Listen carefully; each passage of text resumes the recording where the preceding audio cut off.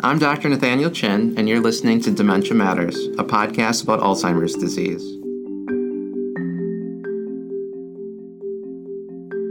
Dementia Matters is a production of the Wisconsin Alzheimer's Disease Research Center. Our goal is to educate listeners on the latest news in Alzheimer's disease research and caregiver strategies. Thanks for joining us. Welcome back to Dementia Matters. Today I'm joined by another key speaker from the Wisconsin Alzheimer's Institute's 20th Annual Update in Alzheimer's Disease and Related Dementias Conference, Dr. Elizabeth Bacovey. Dr. Bacovey is an assistant professor in the Geriatric and Palliative Medicine Division at the Medical College of Wisconsin and Froedtert Hospital in Wauwatosa, Wisconsin. She's also the medical director for the Lutheran Home and Congregational Home and a practitioner at the Clement J. Zablocki VA Medical Center. Her work focuses on advanced care planning and dementia education, as well as end-of-life care, which was the topic of her WAI Annual Update presentation, Difficult Conversations Around Palliative Care, this past November. Dr. Bacovey, welcome to Dementia Matters. Thanks, Dr. Chin. Happy to be here. So you are a geriatrician and a palliative care physician. What led you to pursue training in both fields, and how do they best complement each other in the work that you're doing? So I have always loved older adults. I've always known that that is what I wanted to focus on. I volunteered in a memory care in high school, and then before medical school, I actually took a year off and then spent time at a nursing facility and doing certified nursing assistant work. So once I figured out that I could only work with the older population and that I could even further do just nursing facility care, I knew that this was really where I was going to be, and I've been sold and never looked back. The palliative care piece came just from one of those light bulb moments with a family interaction, and it was just one of those things that I knew I had to do with this additional fellowship to really ensure that the way they complement each other is not only can I take care of somebody's loved one who is older, but also when they come into my nursing facility, then they know that I can take care of them from the moment that they enter the door throughout their entire life, no matter how long that life is. It's incredible that in high school, you knew not only, I want to be a doctor, but you knew the exact specialty in the exact setting that you were going to be working. Yeah, I just one of those things. I just always knew older adults is what I wanted to spend my life doing. And never looked back, especially in the nursing homes. I just always knew that was my place. Oh, that's wonderful. And of course, we need care. We need providers like you in those nursing homes. So your talk at the WAI Annual Update was on difficult conversations around palliative care. Now, in my experience, people often have the wrong or incomplete idea of what palliative care is. So I'm hoping you can describe palliative care for us and how it differs in particular from hospice care. Sure. It is kind of sometimes a nebulous term that is thrown around. So I'll try to describe it in a couple of different ways, and hopefully one of them sticks for the listeners. So at the simplest level, palliative care has been rooted in the hospice movement. However, unlike hospice, you don't have to have a terminal or a near-death condition. And you can think of it as a special service for any age and stage of somebody's illness. And it can be done in addition to potential curative treatments. So that's like the simplest way you could look at it. It's kind of this a little bit of a gray zone in between curative treatments, management with a doctor and certain appointments. And you have this diagnosis, you have dementia or the beginnings of dementia. We know it's going to get worse. We're not there yet. And so how do we make that time good quality time? And that's kind of where palliative focuses. And not the now we're near death, now we're talking about hospice. So it's that middle range. And for different illnesses, for dementia, that palliative care range could be an involvement, could be much larger and a longer relationship with those providers. For a medical community, it's a newer specialty. We just got into our training and board certifications at around 2006, 2007. So we're a newer specialty when you think of different heart specialists, brain specialists, things like that. It's usually a team approach. So the benefit of palliative care is that there's a lot of different people that are focused on somebody's quality of life. So you can have clergy members, social workers, case managers. You have a physician or an advanced care provider, psychologist. Sometimes you can have music thanatologists or music therapy. So there's a lot of holistic whole body support that comes with palliative care. Sometimes we get questions of, well, where is palliative care? And really, palliative care should be provided in any setting because somebody's quality of life is always important, no matter where they're at. So palliative care can be on the inpatient. So if people are admitted to the hospital, there is usually a palliative care team. There's outpatient appointments, so you could go to a clinic. There is some home-based palliative care programs that are usually rooted in a home care agency or a hospice agency. So there's some, different levels, but also any provider that you have, you can ask them to talk about some of these bigger picture ideas in somebody's quality of life. If we dive into it a little bit deeper, really a palliative care provider can focus on difficult treatment symptoms due to somebody's underlying illness and engage in some of those, what we would call difficult medical decision. And in the medical community, we would use the term goals of care.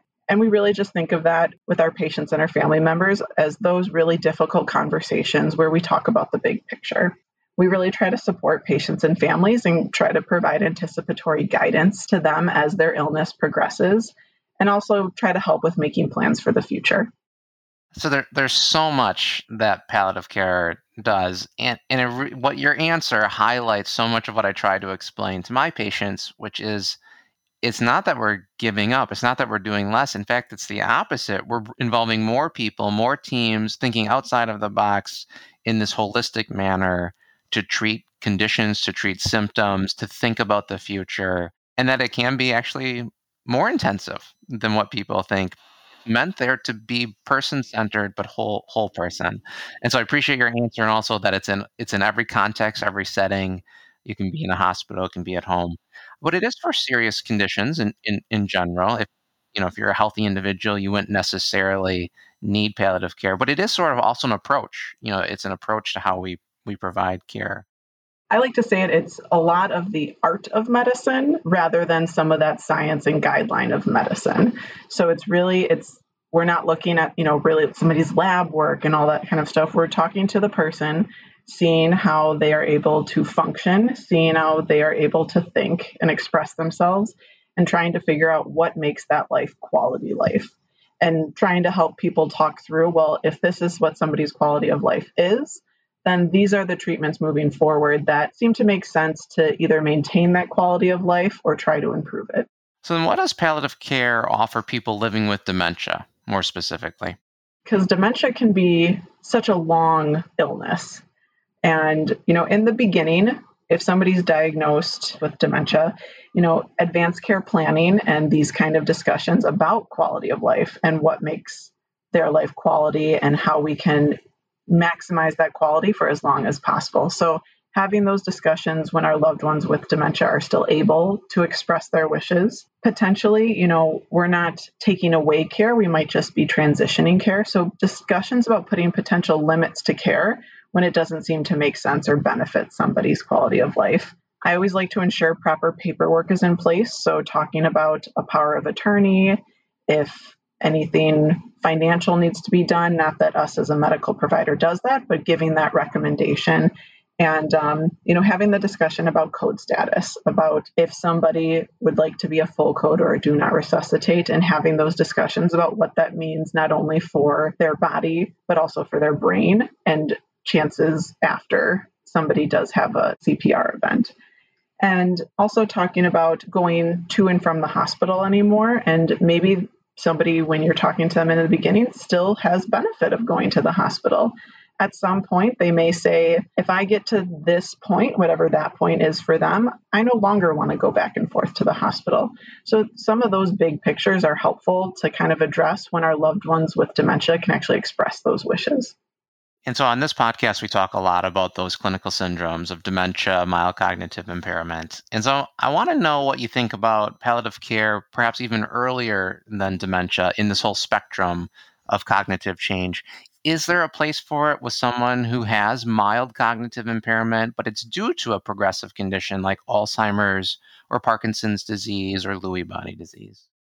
I think there is. And for some of the same reasons that I just touched on about making sure the proper paperwork is in line. And the other thing is that it's such a big responsibility and a job to be somebody's power of attorney. I've been asked by family members, and I say, I will do this for you, but we're going to sit down and have a conversation about what you want done in certain big picture situations. So when somebody has mild cognitive impairment, it's that perfect time of getting that information in line, getting it to all your medical professionals, but also you as a power of attorney or a caregiver knowing, not just that paperwork is there, but what that paperwork means and how you can best advocate for your loved one as their dementia progresses. So I think for MCI, that's really a big piece of it. For somebody that has, really anything, Alzheimer's dementia, Parkinson's, or Lewy body, specifically with Parkinson's disease that progresses to dementia too, is that there's going to be a swallow aspect of it. And we all see our loved ones with Parkinson's disease develop a wet voice, issues with swallowing, and risk of having lung infections or pneumonias. And somebody that has Alzheimer's disease, they may forget how to eat appropriately and not be able to swallow appropriately. And so in the beginning, doing discussions about would you want a certain modified diet? Because for some people, food is quality of life. So asking if that is something that they would ever accept. And then talking about if you get repeat pneumonias because you can't swallow, and unfortunately, it's because of your brain you can't swallow. Is there a point when you wouldn't want to go back and forth to the hospital? So I think you have to add in that specific swallow piece, really with all dementias, because we know that it's likely going to happen to everyone at some point. So that's an important piece to put in there as well. Many people with serious medical conditions will ask their provider, how long do they have left to live? And this question becomes even more prominent when they have a condition like dementia. So how do these conversations go with you? And how accurate do you think providers are in giving estimates? I'll start with that last bit of the question, and we are not accurate. I think we all want to be, and we all wish that there was some science of medicine. We wish there was some really good guideline that we could check some boxes and figure out this is when our loved one is expected to die from their illness. We really don't have those. This is that art of medicine again, where we look at somebody and we say, well, because our loved one isn't getting up, they're not eating, they're not as alert, things like that. All those little things are meaning that we may be nearing our dying time. However, we're just not very good at saying what that time looks like. I find that we get much better when time is closer. So when somebody is very near their dying time, something like hours to days, providers are very good at saying that. However, beyond that, sometimes there's a gray period where we as providers have a hard time saying your loved one is somewhere in weeks or months, or maybe even many months to years. We're not good at kind of breaking that part down. When I'm talking about this conversation with patients, I always tell them that I'm going to be honest with them. And I try to, what I would call, give them a warning shot. And really just say that to my patients and their family members that we're going to talk about some hard things. And is that okay with you? And by doing that, it gives them the chance to kind of mentally prepare that this is going to be a hard conversation. And also, if there are people in the room that maybe they would not want there. Sometimes there's grandchildren or neighbors or people that aren't really involved in the medical care. It gives them a time to kind of look around the room and say, I'd like this person to leave, or I'll ask, is it okay with these people in the room? So it gives them that opportunity to prepare and also make sure the people they want in the room are there. And I would say that for the most part, everybody says yes, that they are ready and that they want to know their own prognosis. And really, when I'm talking about it, I try to start by asking how much they have heard about their medical illness and how are they feeling about it.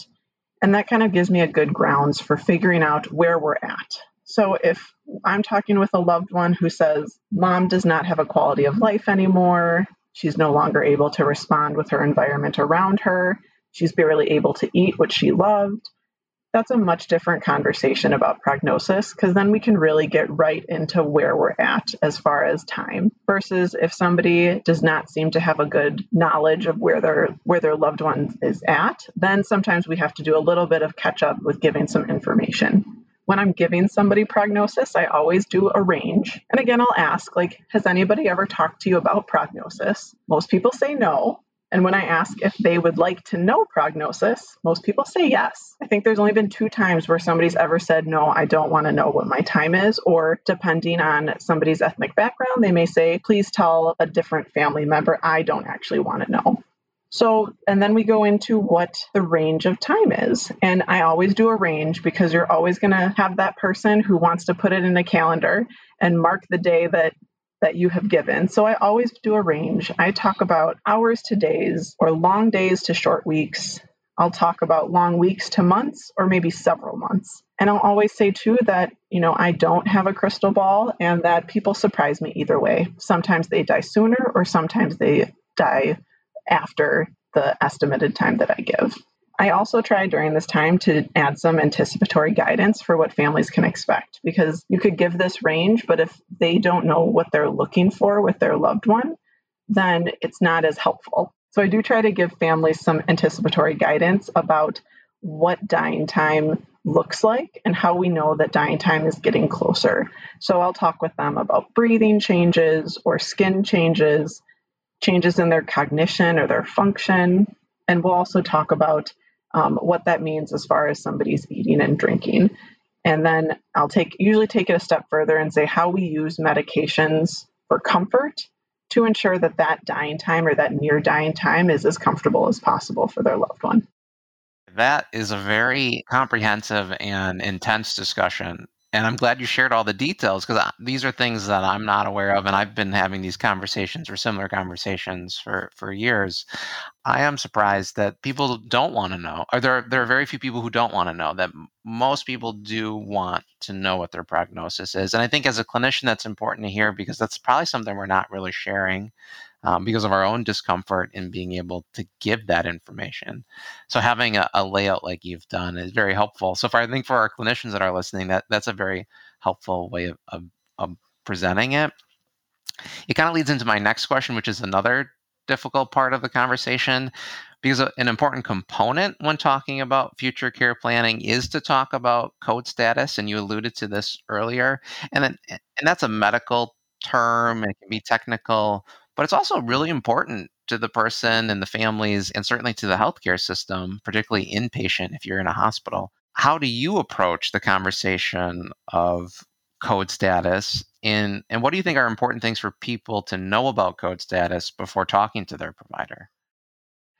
So I try to make it a conversation. I really try to paint a picture for families so that they know that we can do a lot of things up until somebody's heart and lungs stop and they are considered to have died.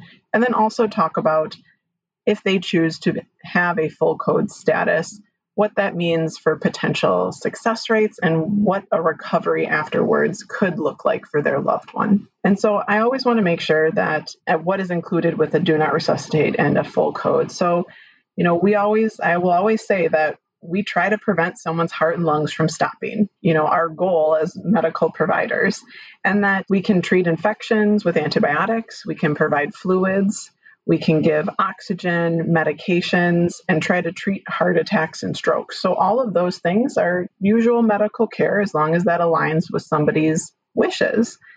And I always say that it includes going back and forth to the hospital. So just because somebody's a do not resuscitate doesn't mean that it's no treatment or no hospitalizations. And then I'll say that despite these interventions, if somebody's heart and lungs stop and they are considered to have died at that point, what would you or your loved one want done at that point? And we'll talk about if you want CPR or chest compressions, if you want shocking, and to be placed on life support with a breathing machine in your lungs, that's called full code. If at the point that you are considered to have died and your heart and lungs no longer are working, and if you say, I would like a natural death at that point and not to do those things, that is what's called a do not resuscitate, do not intubate. I think sharing with patients and family members that there is a range of treatment options before somebody's heart and lungs stop is very important, because people get scared that if they choose a do not resuscitate, that means that anything that happens to them from now on, we're not going to manage or we're not going to treat. And that's absolutely not the case. We treat plenty of things for people that are do not resuscitate, and also that they know that they do have the option to go back and forth to the hospital.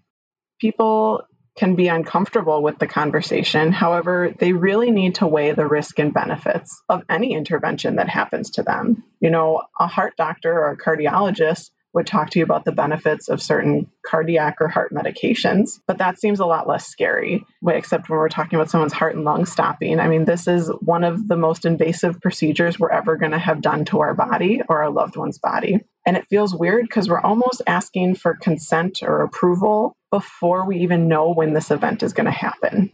However, it is one of the most important consent processes that we all have to think about and really weigh what makes sense for us in our bodies or our loved ones' bodies. And that people need to know that doing full code interventions does not treat somebody's underlying medical illnesses.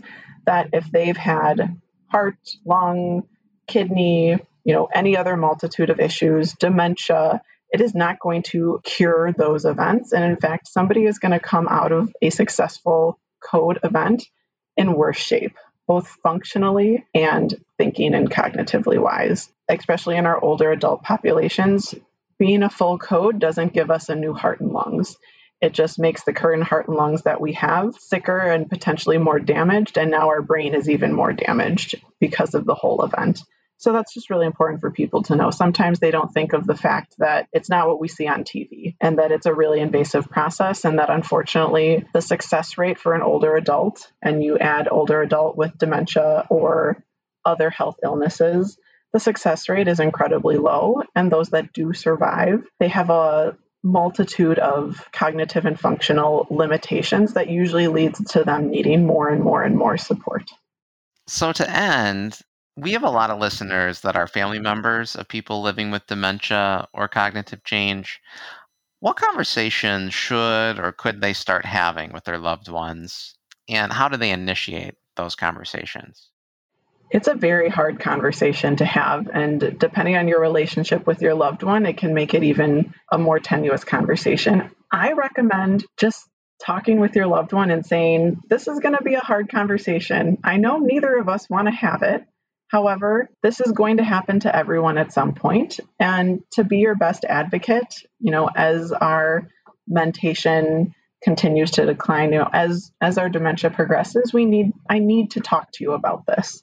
That's my personal way about it. You just ask and say, this is hard. I need to be your advocate. We need to have this conversation.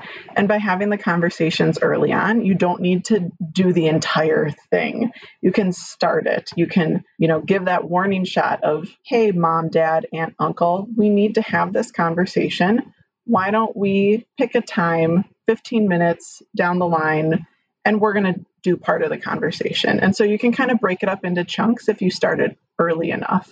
And again, like I said earlier, that, I want to make sure that any power of attorney documentation is done. That this is a great time when our loved ones are able to tell us what's important to us, so we can be their biggest advocate as their dementia progresses. Getting any other trust, living will, any other legal documents or paperwork, all of those things taken care of is really important to try to have while our loved ones can tell us those things. You can also use home safety, depending on where our loved ones are living.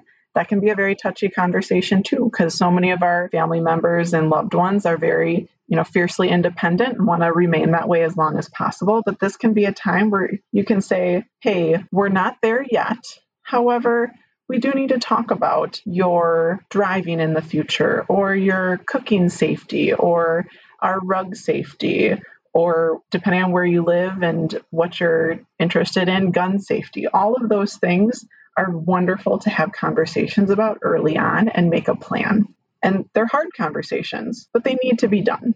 And the biggest thing is going to be asking what makes their life quality life. And that if and when that quality of life isn't able to be achieved or reached, what they would want done or not done to them at that point. Honestly, you don't need, as a family member, you don't need to go through every scenario. You don't need to say, if this, then this, if this infection, then this treatment. If you know your loved one's quality of life wishes and what that big picture is, and you tell the medical providers, we're able to then give you recommendations on what treatments make the most sense to either get or maintain that quality of life for your loved one. So talking about tube feeding or dialysis for somebody's kidneys or prolonged life support, all of those things are great. And if you're able to do that, wonderful. But if you're not, and you're just able to say, my loved one would never want to get to a point where they couldn't interact with their surroundings, or my loved one loved eating, and if they can't eat, they would not want to always be on a tube or something like that. So if you just know that big picture quality of life and share that with us as the medical professionals, we can help kind of navigate what that means as far as medical treatments in the future. And that's really what it all comes down to, is just making sure that somebody's quality of life is maintained for as long as possible. Well, with that, I'd like to thank you, Dr. McCovey, for your excellent presentation at WAI and the care that you're providing the community. Thanks for having me. Thank you for listening to Dementia Matters. Follow us on Apple Podcasts, Spotify, Google Podcasts, or wherever you listen. Or tell your smart speaker to play the Dementia Matters podcast. Please rate us on your favorite podcast app. It helps other people find our show and lets us know how we're doing. Dementia Matters is brought to you by the Wisconsin Alzheimer's Disease Research Center at the University of Wisconsin-Madison. It receives funding from private, university, state, and national sources, including a grant from the National Institutes on Aging for Alzheimer's Disease Research Centers. This episode of Dementia Matters was produced by Amy Lambright Murphy and Kaylin Rowerdink and edited by Hao Ming Meng. Our musical jingle is Cases to Rest by Blue Dot Sessions. To learn more about the Wisconsin Alzheimer's Disease Research Center, check out our website at adrc.wisc.edu. That's adrc.wisc.edu, and follow us on Facebook and Twitter. If you have questions or comments, please email us at dementiamatters@medicine.wisc.edu. Thanks for listening.